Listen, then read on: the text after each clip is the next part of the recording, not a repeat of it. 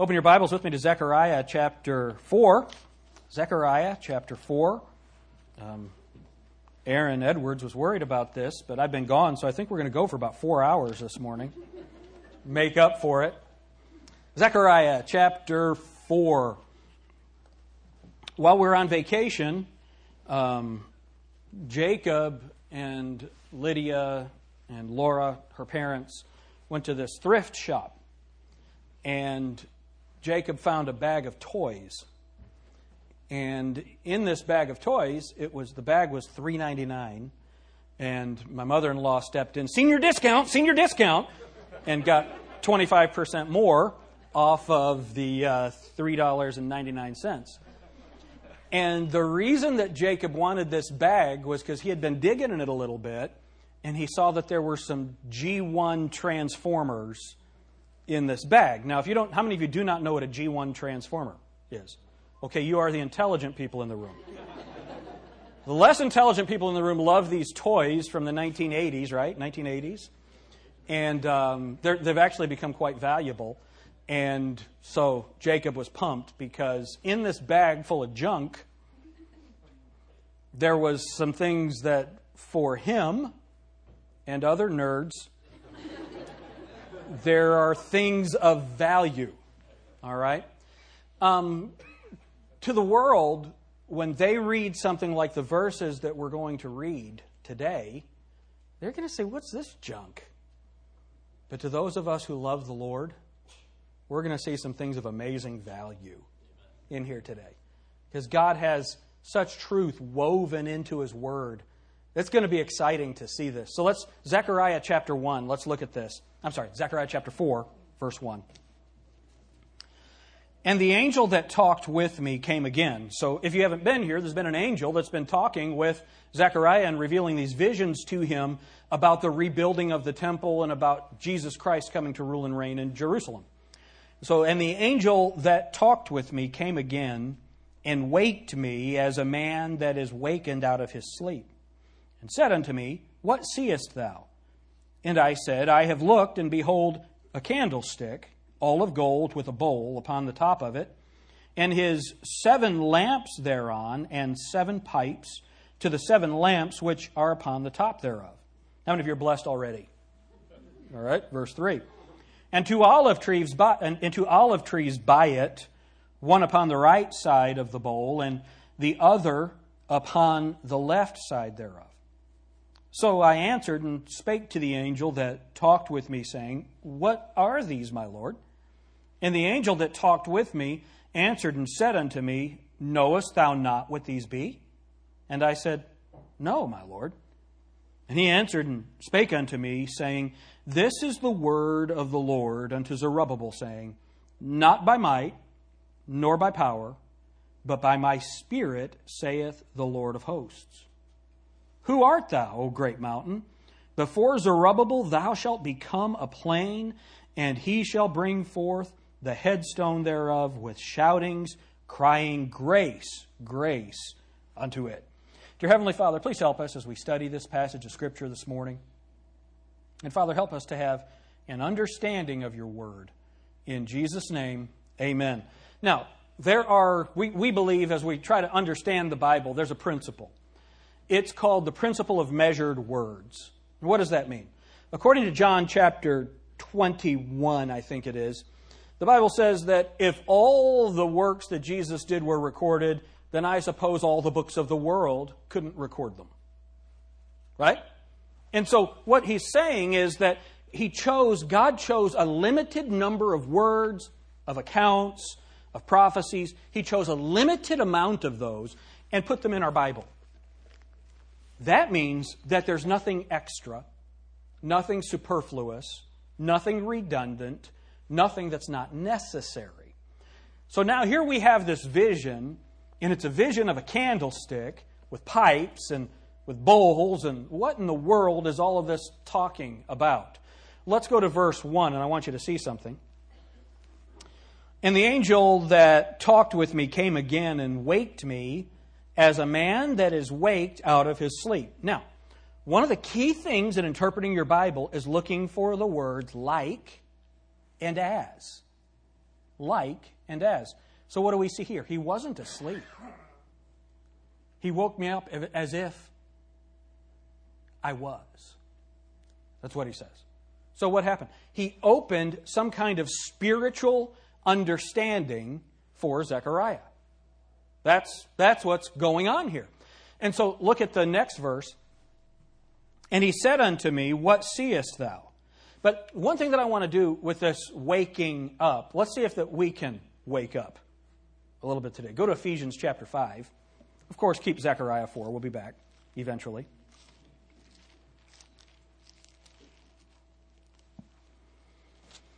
Look at Ephesians chapter 5, verse 14. Wherefore he saith, awake thou that sleepest, and arise from the dead, and Christ shall give thee light. All right, awake from the dead, and Christ shall give you light.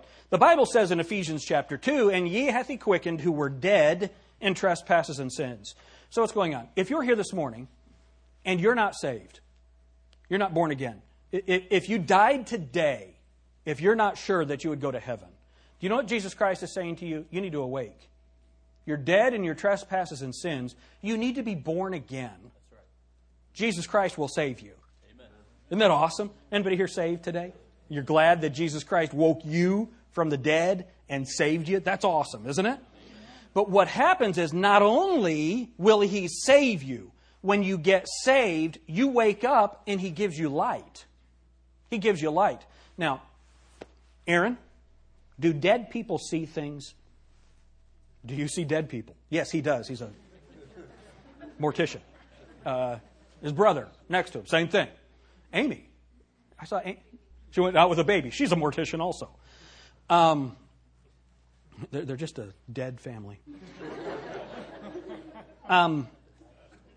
Dead people don't see things, do they? That's what's going on spiritually with this world. They're dead to the light of Christ. They're dead to understanding what's important in the world, what's important in life. As a parent, what's more important than your kids? And yet we have a society that's been established in such a way that mom and dad have to work so that we can have all of the stuff and somebody else raises the kids. It's a weird thing. Now, look, if you ladies that work, you guys know that I'm not against a mother working outside the home. That's not what I'm talking about.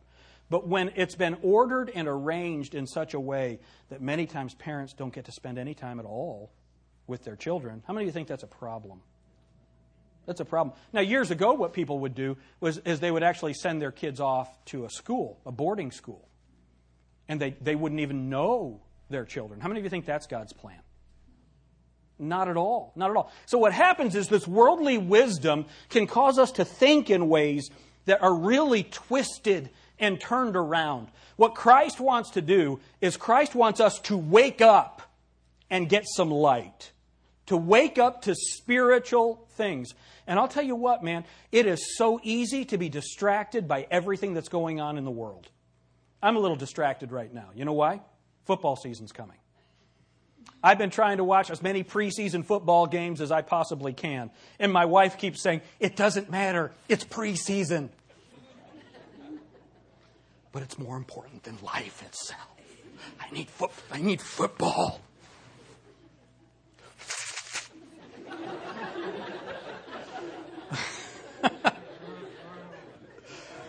Anybody say amen to that right there? Now, yes, I'm Jim and I have a problem. It's really easy to get distracted. What's wild is you can get distracted by God's work.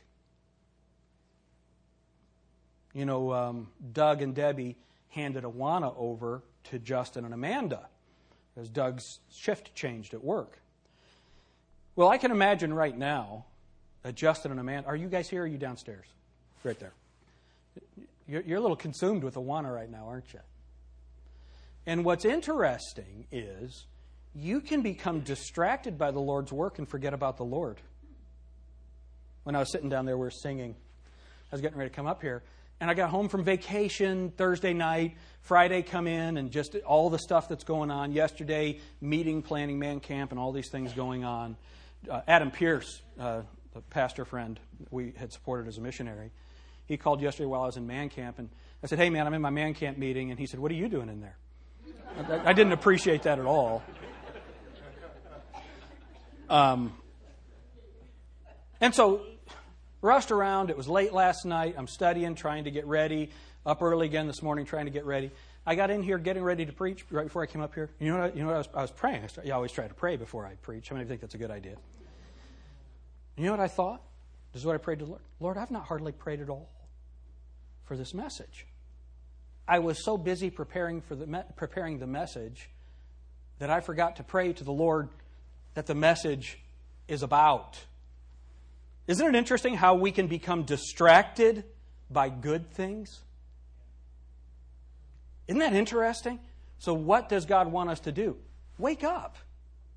Wake up. What the angel of the Lord, what the angel here, the angel that talked with him, different than the angel of the Lord, but an angel from the Lord here that spoke to Zechariah, he had to wake him up before he could see what he wanted to see. And I know that many times we kind of walk around in a fog. How many of you school teachers, your kids are in a fog right now as you're trying to get them back into the habit of school, right? Well, that's what it is for us as Christians. God needs to wake us up, and He's trying to give Zechariah something that's really important. Before we do that, go with me to 1 Corinthians 15. 1 Corinthians 15 is one of those chapters like Ephesians 4 that there's so much truth in it about so many different subjects. But 1 Corinthians 15, look at verse 34. This is an interesting verse. 1 Corinthians 15:34. Awake to righteousness and sin not. For some have not the knowledge of God. I speak this to your shame. Who's he speaking to? Paul's writing to Christians. He says, I speak this to your shame. You need to wake up to righteousness because you don't know that you're living in sin as a Christian. How is it that a Christian could be sinning and not know it? Because he's oblivious to what God says about his behavior. Awake to righteousness. So what are we supposed to do? We should be praying to the Lord, Lord, reveal my sin in me. Help me to walk in your ways. Search me and try my heart and show me if there be any wicked way in me and lead me in the path, in the way everlasting. That's what we're supposed to be doing. Awake to salvation in Ephesians 5 and awake to righteousness in 1 Corinthians chapter 15. Wake up to it. Let's be concerned about what God thinks about what we're doing. How many of you think that would be a good idea? Amen. That we got to wake up to that. There's a spiritual understanding. Wake up. Wake up to it. Go back to Zechariah chapter 4. And let's get into this vision. And so what he's seeing here is he's seeing a candlestick. All right? So I want you to picture a menorah. You all know what a menorah is. Now a menorah has 8 candles. Well, that's because after the deliverance of Esther and Mordecai, there's a feast that came from that, and it changed. But when God established this, there was a candlestick that would come up in the middle that would have 3 branches on each side. So it's a candlestick with 7 lamps. All right? But this one's a little different. This one has a bowl on top, and out of the bowl are pipes. In the bowl would be oil, and the pipes would go down and supply the oil for the flame to each of the lamps that are on the candlestick. How many of you are picturing this in your mind? But there's not only the candlesticks, there are 2 olive trees. 2 olive trees that supply the oil to the bowl that comes down through the pipes into the lamp. It's an interesting vision. What in the world is this talking about? Well, look at verse 2. It says, And said unto me, What seest thou? And I said, I have looked, and behold, a candlestick. A candlestick, all of gold. So what this passage is talking about in 1 Corinthians or in Zechariah chapter 4, verses 1 through 6, 1 through 7 that we're looking at, It's describing Israel as the light of the world. Israel is the light of the world. In chapter 3, we see the picture of their salvation, and in chapter 4, we see the picture of their testimony. So what's the idea? Spiritually for us, when you get saved, after you get saved, you're supposed to have a testimony. Isn't that right? All right. So that's what's going on. This is a candlestick. Look with me in Exodus chapter 25, and let's see how this candlestick is described. There was only one in the tabernacle. All right? Exodus chapter 25, look at verse 31.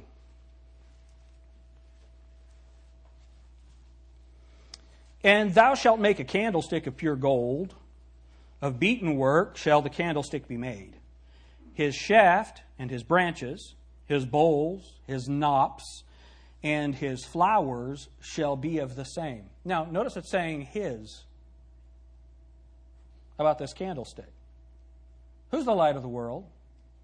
Jesus Christ. All this speaks about Jesus. Isn't that interesting? Then look at what it says. Verse 32. And 6 branches shall come out of the sides of it, 3 branches of the candlestick out of the one side, and 3 branches of the candlestick out of the other.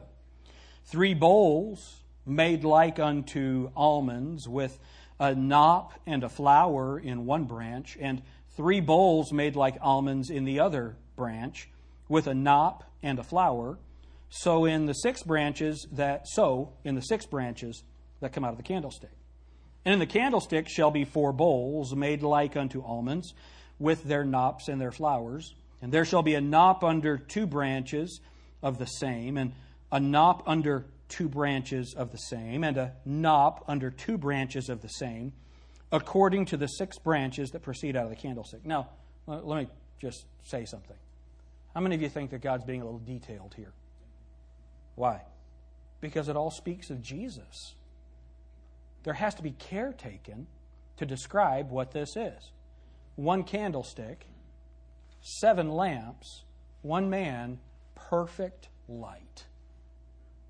That's Jesus. Then look at what it says. Verse 36, their knops and their branches shall be of the same. All it shall be one beaten work of pure gold.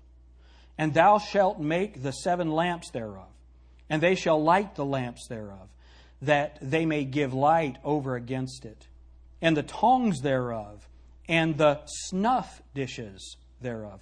Now, you people from Kentucky, it's not what you're thinking. This is the little bowl that you'd put the lamp out with if you're to do that. All right? Verse 39, of a talent of pure gold shall he make it with all these vessels. And look, that thou make them after their pattern, which was showed thee in the mount. What mount? Mount Sinai. When he got up there and got the law, God told him, this is what you're supposed to get. And this is very important, that this 1 candlestick will be the only light that's in the tabernacle. Why? Because Jesus Christ is the way, the truth, and the light. A candlestick. That's what this is speaking of. So now, we understand that Jesus Christ is the light of the world. Go to John chapter 8. What does this have to do with Zechariah? That's what we're going to show you. John chapter 8. Look at verse 12. Then spake Jesus again unto them, saying, I am the light of the world. He that followeth me shall not walk in darkness, but shall have the light of life. Remember we looked at the verse a minute ago. Jesus said, awake and I'll give you light. Or that's what Paul, quoting Christ, said. Awake and he'll give you light. Jesus Christ is the light of the world. What does this have to do with Zechariah? Go to Matthew chapter 5, verse 14.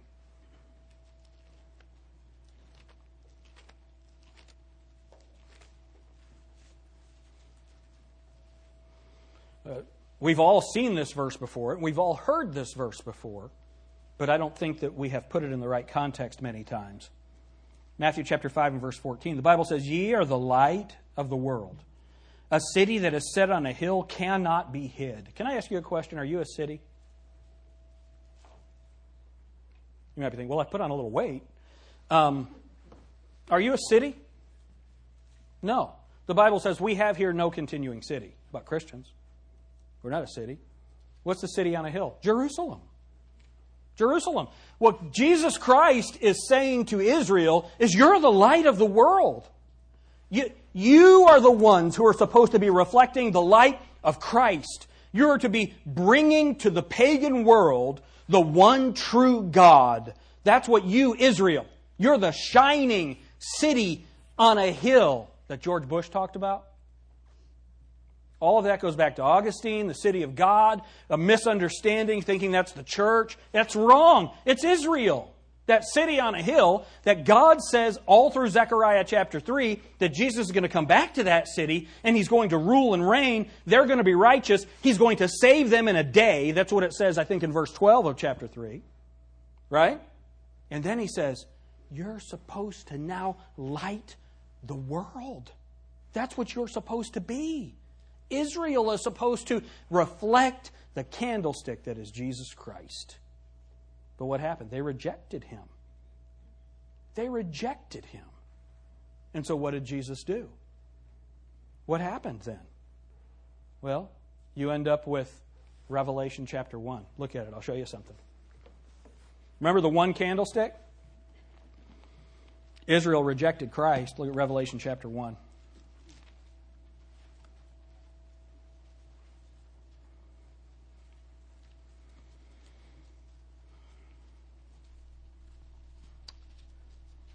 Look at verse 20. The mystery of the 7 stars which thou sawest in my right hand, and the, what? 7 golden candlesticks. The 7 stars are the angels of the 7 churches, and the 7 candlesticks which thou sawest are the 7 churches. What did Jesus Christ do? Jesus said, I'm going to receive glory. My Father is going to receive glory. Go to Ephesians chapter 3, verse 21.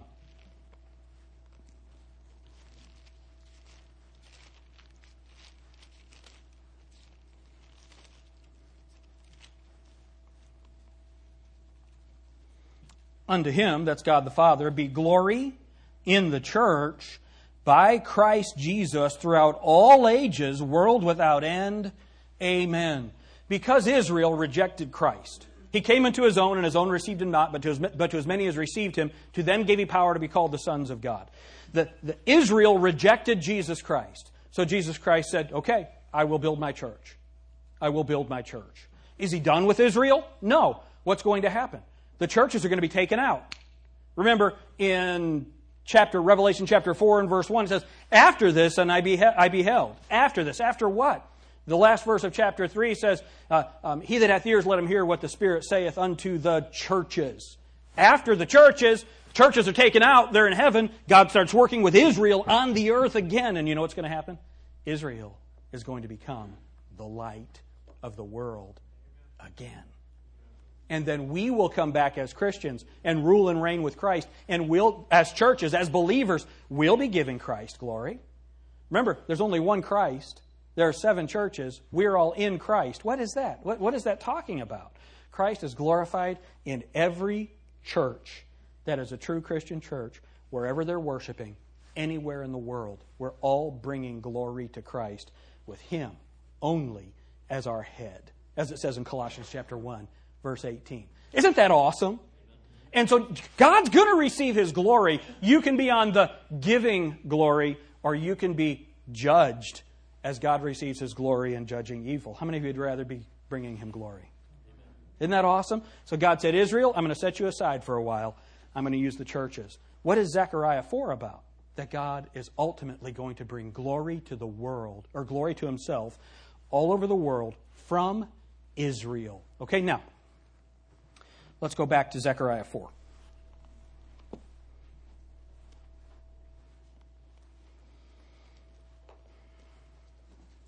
Look at verse 4. So I answered and spake to the angel that talked with me, saying, What are these, my Lord? Then the angel that talked with me answered and said unto me, Knowest thou not what these be? Now, how many of you would agree with Zechariah and say, No, my Lord. How many of you would agree with that? Do you know what this is? This is wisdom. Let me read to you what James Knox wrote. He said this: conviction and acknowledgement of ignorance is the doorstep to the temple of wisdom. Why pretend to know what you don't? Why seek to impress others with feigned intelligence? Such fraud is sooner or later, and usually sooner, exposed. If you do not know the meaning of a biblical passage or the key to a certain text, then say so. This is but to own that the author of the Bible knows more than you do. Amen? Do you know what God loves? God loves when you come to Him and say, Father, I don't understand this. Will you teach me? And the Holy Spirit of God will teach you the Word of God. How does He do that? He wakes you up. He opens your eyes to truth that you couldn't have had. That is so awesome. This morning in our Sunday school class, I was talking about philosophy, Greek philosophy. And how many of you are really sorry you missed that? Okay. But we were looking at what the Bible says about it. And what was so fun for me was there were some questions, and as we went to the scriptures that dealt with those questions, they specifically dealt with that topic of philosophy. Listen, using the exact same words that the philosophers would have used. You know what happened to me? My eyes were opened to some of that, and that was exciting to me. It was fun to see that God wrote this 2,000 years ago, answering the questions that we have today. The ultimate questions. God's Word is so fantastic. He'll open our eyes and He'll give us understanding when we acknowledge, Lord, I don't know, help me. I have no strength. I'm weak. And what does the Bible say? His strength is made perfect in weakness, in our weakness. Praise the Lord. He is strong. Then, look with me at this next part. I love this. Verse 5, or verse 6. Then he answered and spake unto me, saying, This is the word of the Lord unto Zerubbabel. Now remember who Zerubbabel is. Zechariah is the prophet.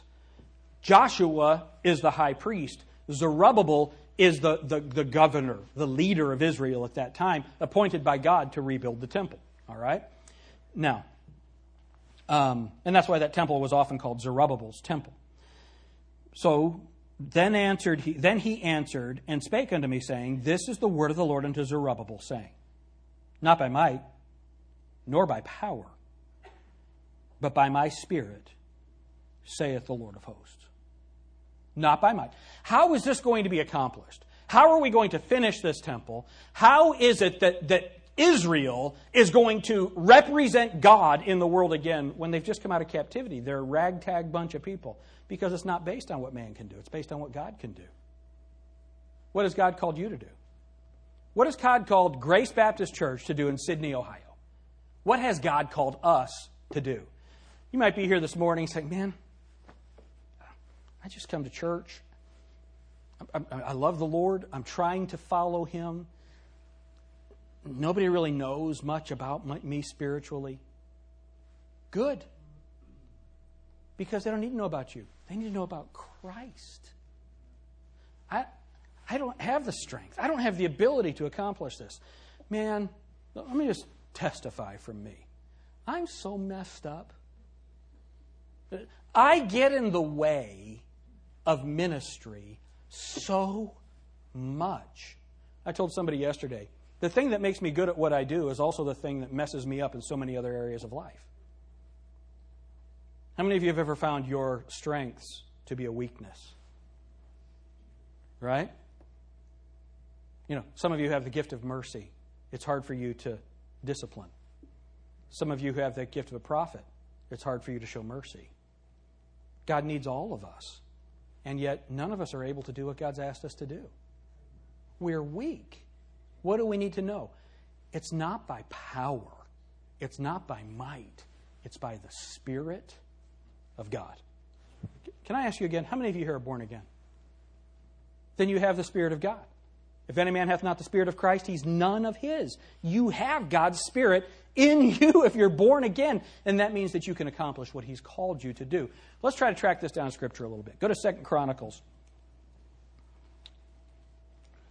2 Chronicles chapter 14.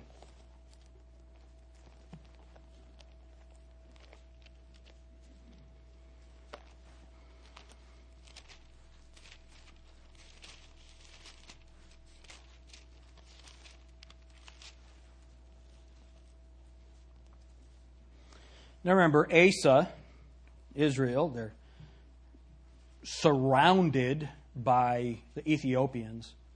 And look at what the Bible says.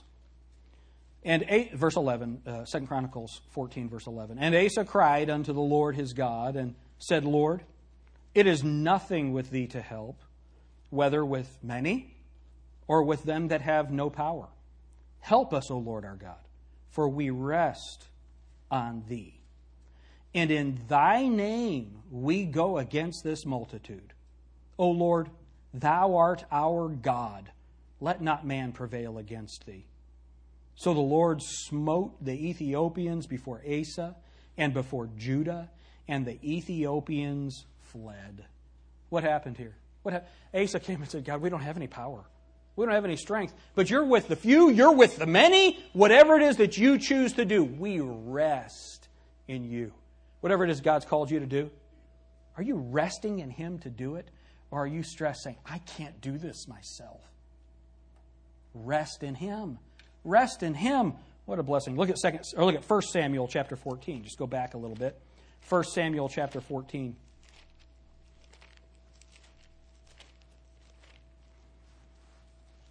Saul, children of Israel, are held up and they're worried about the Philistines, as happened often in the Old Testament. Jonathan, who was the friend of David, look at what the Bible says. Verse 6, 1 Samuel 14:6. And Jonathan said to the young man that bare his armor, Come, and let us go over unto the garrison of these uncircumcised. It may be that the Lord will work for us, for there is no restraint to the Lord to save by many or by few. What does he do? Jonathan, he sees the Saul with about 600 of his men around him. He has the son of Eli there with him as the priest and the ark of God, and yet they're cowering. And Jonathan goes and he says to his armor bearer, here's what we're going to do. We're going to go and we're going to make ourselves known to the Philistines. Just Jonathan and his armor bearer. And Jonathan, he says, here's what we're going to do. If they say, wait there, we're going to come to you, then we need to leave. If they say, come unto us, then that's a sign from God that He's going to deliver them to us. So they reveal themselves to the Philistines, and the Philistines say, look, the Hebrews are coming out of their holes. See, they're being mocked. They're Jerusalem, Israel, they have the power of God, and yet they're hiding in their holes, bringing reproach to God rather than glory. Well, they said, come on up here and we'll show you what's what. Well, Jonathan already knew if they asked us up, God was going to give them the victory. So Jonathan and his armor bearer went up there, and in the space of half an acre, he killed 20 men by himself. Was he by himself? No. Who did it? The Lord. And there was such a noise, it felt like an earthquake.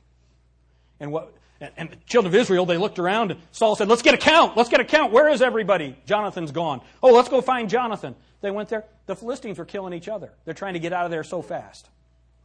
What had happened? God said, look, it's not by might. It's not by power. It's by my Spirit, saith the Lord. Do you ever feel like you're alone in a fight? You ever feel like you're alone in the world? You're not. I want to say something right here. What is Jonathan known about in the Bible? He's David's friend. He's David's friend. Me, as I read this story, I had forgotten about it. But that'd be a pretty cool thing to be known about, isn't it, this story? But that's not what he's known for. He's known for being a friend. I wonder how many of you have a good, godly friend?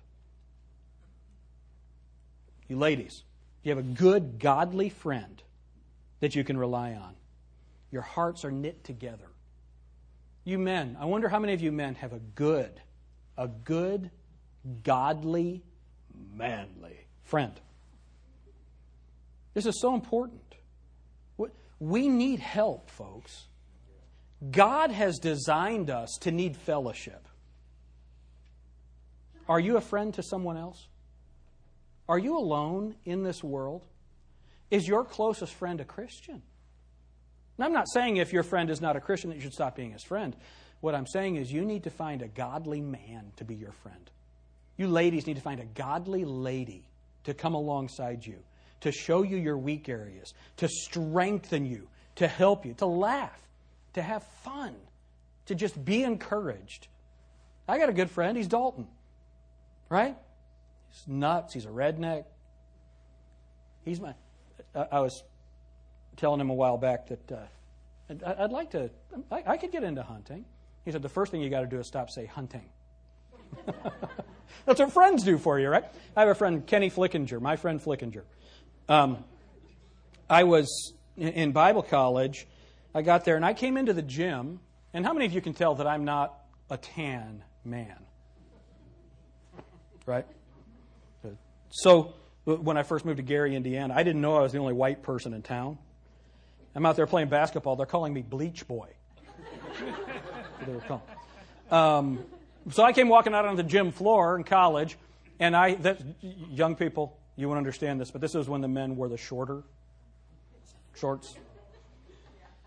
And I had white shorts with white socks. I walked in. Kenny said, "Don't ever wear those shorts again." You know, Kenny did. Kenny taught me how to play basketball. Kenny was a great athlete. He taught me how to play basketball. I taught Kenny how to ski. Another friend, Jim Reed, texted me while I was in Colorado and asked me if I remembered this ski place. We took Kenny skiing up in Michigan, and he'd never been skiing before. So we took him down the bunny slopes twice, and then took him on the hardest slope. And when you came off, there was a 20 or 30-foot drop, and you'd just come flying off. You go down to the drop, and you'd just start skiing. Well, what we did, Jim Reed and I, we went off and knew that Kenny was behind us, so we stopped and turned around. Kenny was laying with his feet dangling over this drop. I hate you guys! I hate you guys! Kenny fell. Jim was a really good skier, skied in competition. And Kenny had fallen, and Jim came sideways and took the top of a mogul off and just buried him in snow. And there's this lady coming on the ski lift. That was rude. You're rude. She's yelling at us down there. We're laughing our heads off. What is that? Friends. How many of you are saying, man, I do not need you for a friend? Oh, one of my favorite things that Kenny Flickinger did, we had a friend, he pastors in Ohio now, this guy that he did this to. He's a pastor. But he worked at Long John Silver's cleaning fryers and stuff at night. And so he came in, he was sound asleep, this poor guy. He'd been working all night, going to school all during the day. He's sound asleep, room's blackened out. One of them got an air horn. Another got a pillow. And the other got a spotlight. And they called him Speedo. And they said, "Speedo, look out, it's a train!" And blew the horn. He sat up, the light was in his face, they're blowing the horn, he's screaming, going crazy. That's awesome. You know what that is? That's a friend.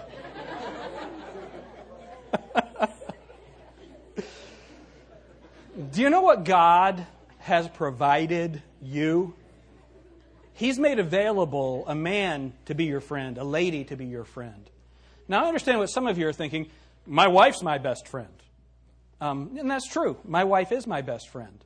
But I can be a certain way with Dalton that Laura's not interested in. She said, amen to that. The Bible specifically describes the friendship that David and Jonathan had as a very special and important thing. Right? We need that in our lives. Don't be alone. Don't be alone. Some of you here in this room, you don't know anybody else in the room. That doesn't mean you don't have friends. But you need godly friends who can help you with the work. Isn't that right? The Bible talks about a threefold cord being stronger than just one that's by itself. We need to unite as friends. You know, that's kind of what Man Camp is about. It's guys getting together and mocking each other. But it's also, it's a real time of uniting and friendship. It's something that we all really need. But let's go back to the text and let's finish up. Look at 1 Corinthians chapter 1. 1 Corinthians chapter 1. verse 26.